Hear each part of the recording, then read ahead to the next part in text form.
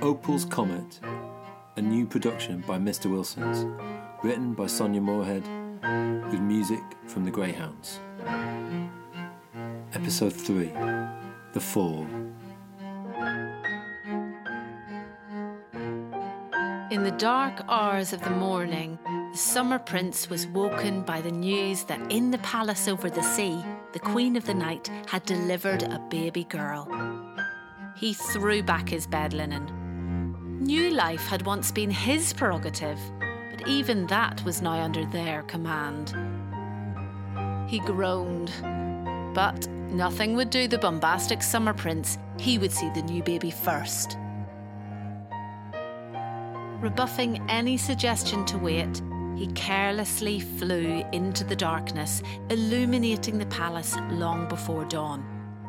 It was only as he approached the Queen's chamber that he paused to quieten his beating heart.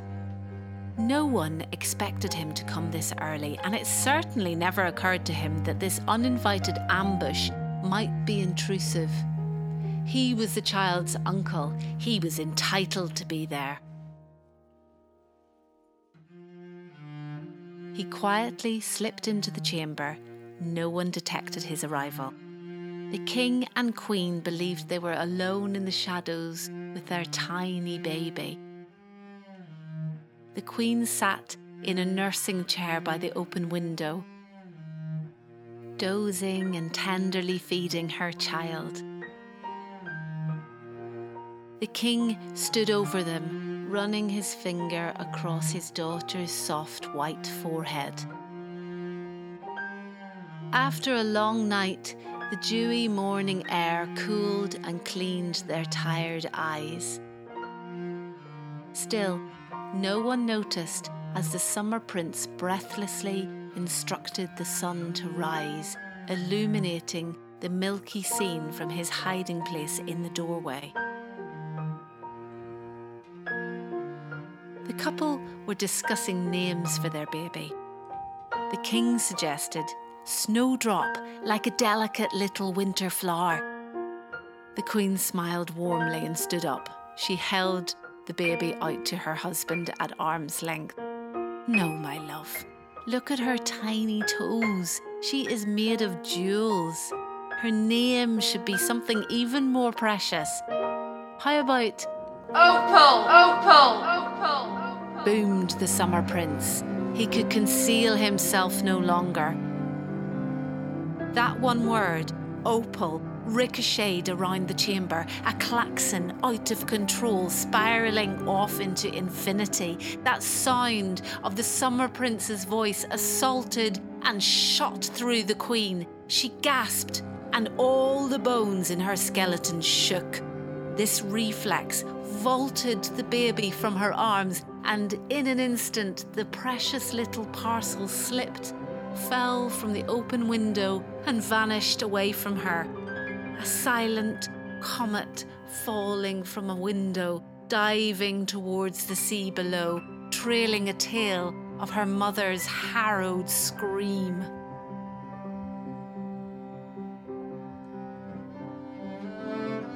The Summer Prince felt a cold chill in the clammy sweat across his back. Using sunshine as his personal torch, all that he escaped fell into shadow. Ahead, the sky was flooded in a blood-orange red as he stood on the deck of the Golden Barge, looking up into the mainsail with horror. It seemed gaudy and deriding as it slackly whipped between boom and mast. Too slow. The hull sat sluggishly low in the dark water so that the burnished, screaming figurehead appeared to pant forward by each stroke of the oars. Rogue beads of panic rattled around him so that he shuddered. He wished aloud he could sail faster against the current. He darted to the balustrade, announcing his intention to dive into the deep water of the estuary, only to be hauled back by his crew. They wrestled handfuls of his slack, rotund body, hardly raising an eye as he barked orders. "Take me upriver to the high mountain so I can hide in a dark cave."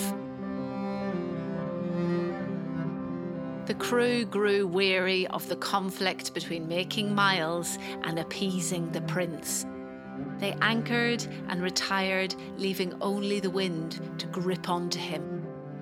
His restless pacing became heavy and swaying like an old drunk.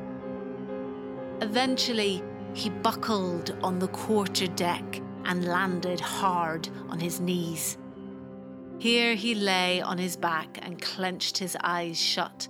Holding the sun close for warmth, he denied himself any wrongdoing. He was too ashamed, though, to look at the night sky. In exile, he had unexpectedly stole away the summer sunshine. The sea froze in his wake.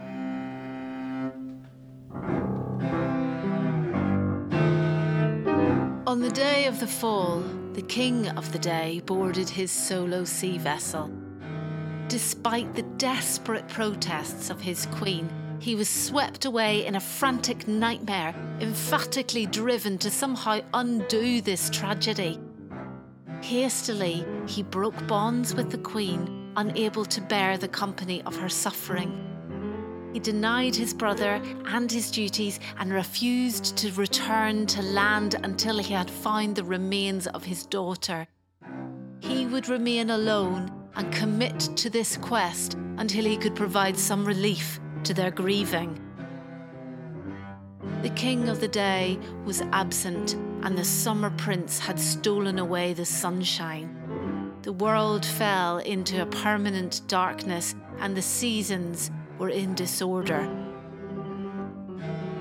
A capable sailor, the king tacked a course across the tide, methodically checking each passing wave for signs of the beloved opal.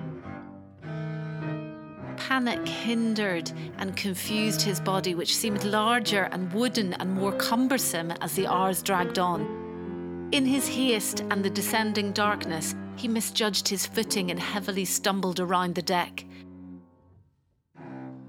The swathes of his metallic fur cloak, worn since his days as the Winter Prince, now seemed frustrating and unserviceable. All alone, he made little progress. Long after daylight had gone, he drew down his sail and tied it off.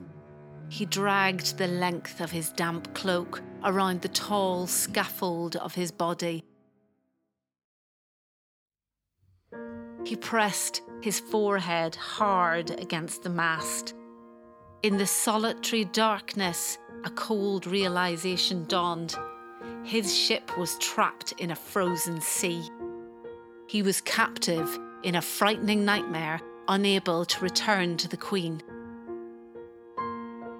Still fragile from childbirth and clothed in her nightdress, she smashed her way down the causeway of snowflakes and fell upon the land.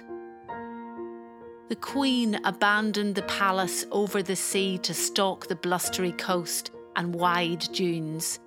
A tattered shroud of mist now hung loosely around her, cracking against the gales, wrapping her in shadow. She thrashed and tore at the air, facing into the grainy wind. Her eyes streamed with unattended tears, stinging her face and leaving corrosive trails of salt on her ebony skin.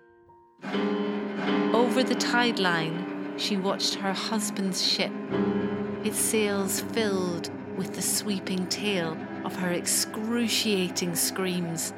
A sonic tsunami shook the air, sometimes a migrating squall of screeching seabirds, other times a terrifying drove of bulls. Beyond her control, this unrelenting sound multiplied. It gathered flotsam and bore children, which moved as demons, waxing and waning through the half-light and over the land.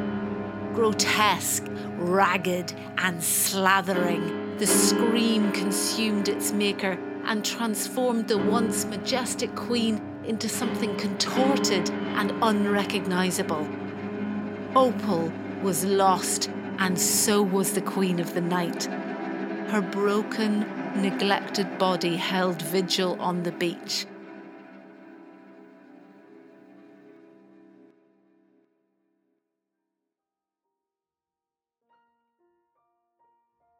resolved to guard the coast and her husband's ship like a lighthouse.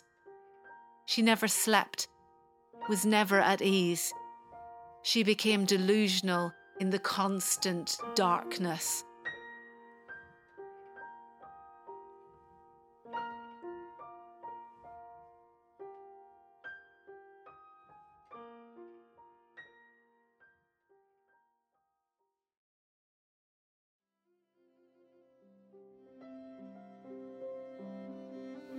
If you enjoyed this episode, why not subscribe to our podcast channel?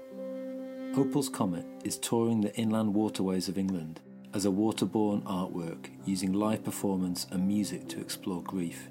It's free to the public, so check out our website for show details and join us. You can also support Mr. Wilson's to create more content like this by donating via Patreon. We continue to champion live music and bring original performances to public spaces. Thank you.